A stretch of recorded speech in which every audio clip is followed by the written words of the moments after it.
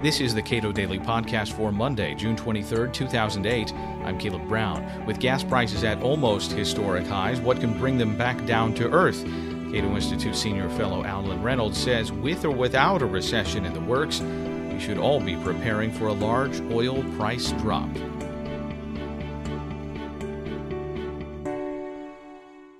We need X million barrels of oil per day to keep everything running smoothly. The global economy, new demand from India and China, and that demand is not going anywhere. And we're only pulling X minus 15 million barrels of oil out of the ground every day. So we are now in an age of permanently higher oil prices. The word need is always relative to price. Huh? We want a lot of things, but we don't need them. And marginal uses of oil become less and less attractive when the price goes sky high. And people say, well, yes, U.S. demand for oil is off 1% or so. It's lower than it was in 2004. But, what about China? China's just they need this oil. They need it to fuel generators, not so much cars. Only about 7% of oil demand in China so far is cars. It's industrial fuel. Now, the trouble is the things they're making out of oil, plastic products, for example, are made from petroleum, petrochemicals. They're cheap, and the product can't bring an infinitely high price, so the cost of production goes up, and if you lose money, you stop doing it, even in China. And then there's the transportation costs. A lot of the goods they're transporting in China is pretty far away from us and from some of their other markets. So the transportation costs eat you alive on an inexpensive product. So even China, we're not talking about China has to go in the tank. China just has to cut back a lot. We do have industrial production falling year over year in a whole slew of countries, including Singapore. It's down about 6% in Singapore. As industry contracts, people are focusing too much on the consumer demand, which is relatively insensitive in the short run. And they're focusing too much on the United States, which is not the source of the big ups and downs lately. Those have been coming from China, India, and interestingly, the Middle East. But really, the whole world economy booming. We've had booming in Latin America. We've had booming even in places like Africa, Kenya, Brazil, all at the same time, obviously putting real strains, not just speculative strains, on markets for materials that go into producing things. Investment in oil production is a very long process, and it takes a very long time to get oil out of the ground after the time you make that initial investment. Jerry Taylor argues that the expectation that these prices are permanent is a prerequisite to getting the investment that will make those people wrong about these prices being permanent. Yeah, that's the irony in it. They don't have to be permanent. They just have to be higher than we've been accustomed to. A lot of these things like shale oil and exotic conversions convert coal into fuel require a very high price, but not as high as we want. Even the synthetics at $100 start to look pretty interesting. The supply response is slower. It's coming. It's already started. It's just not here yet. And so folks are saying, maybe next year some of it comes on stream and a little bit. And perhaps when the expectation is that the price is going to go higher in the short term, there's less incentive to bring things online. It's possible there's some hoarding by producers. That is, producers aren't going way out of their way to get it on the market. They may be filling tankers and floating them around somewhere. I'm making wild guesses here. But that can change very quickly. The price just has to drop a little bit, and you'll ironically see any withheld oil will come back on the market.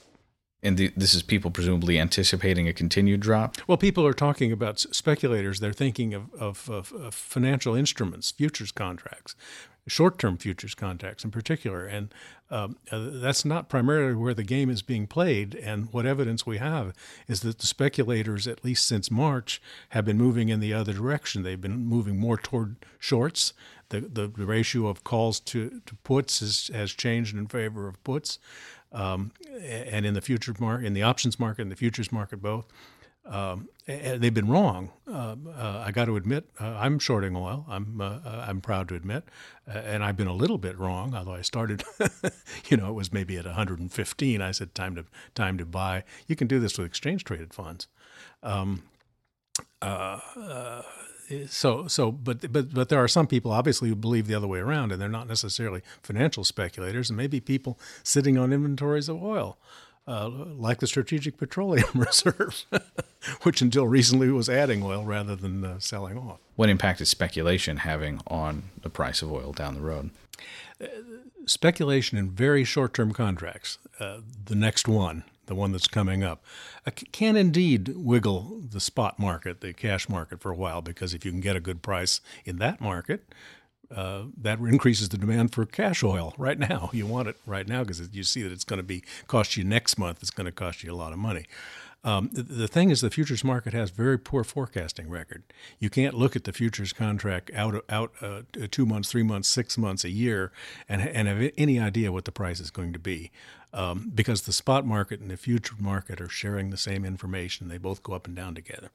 So a shock to the spot market will tend to raise futures at least for a day or two, and the same thing happens the other way around. But the futures market is a contract for actual delivery of oil. It's not just it's 1,000 barrels per contract. The options market is even more speculative. That's where a lot of the anxiety has been, because if you guess wrong, you lose it all.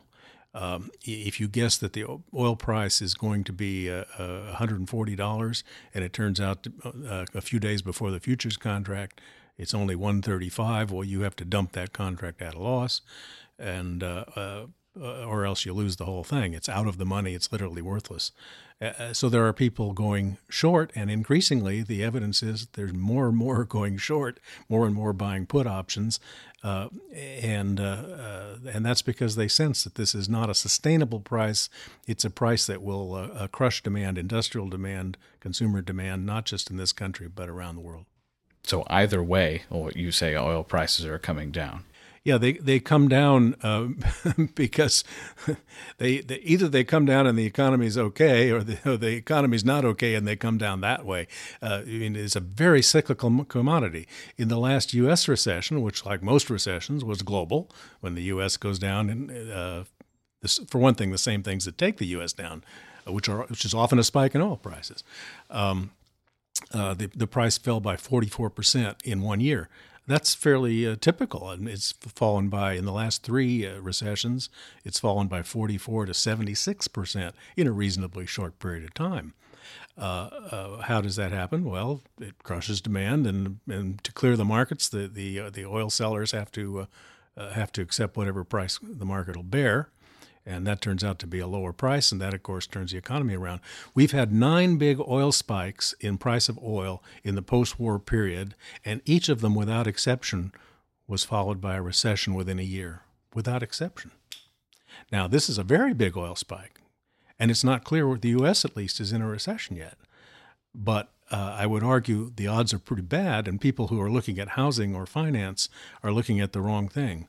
Oil either comes down, or yes, the U.S. is going to be in a problem, but so are a whole bunch of other countries, and we see it already in very weak industrial production, weaker in many parts of Europe and Asia than it is in the United States.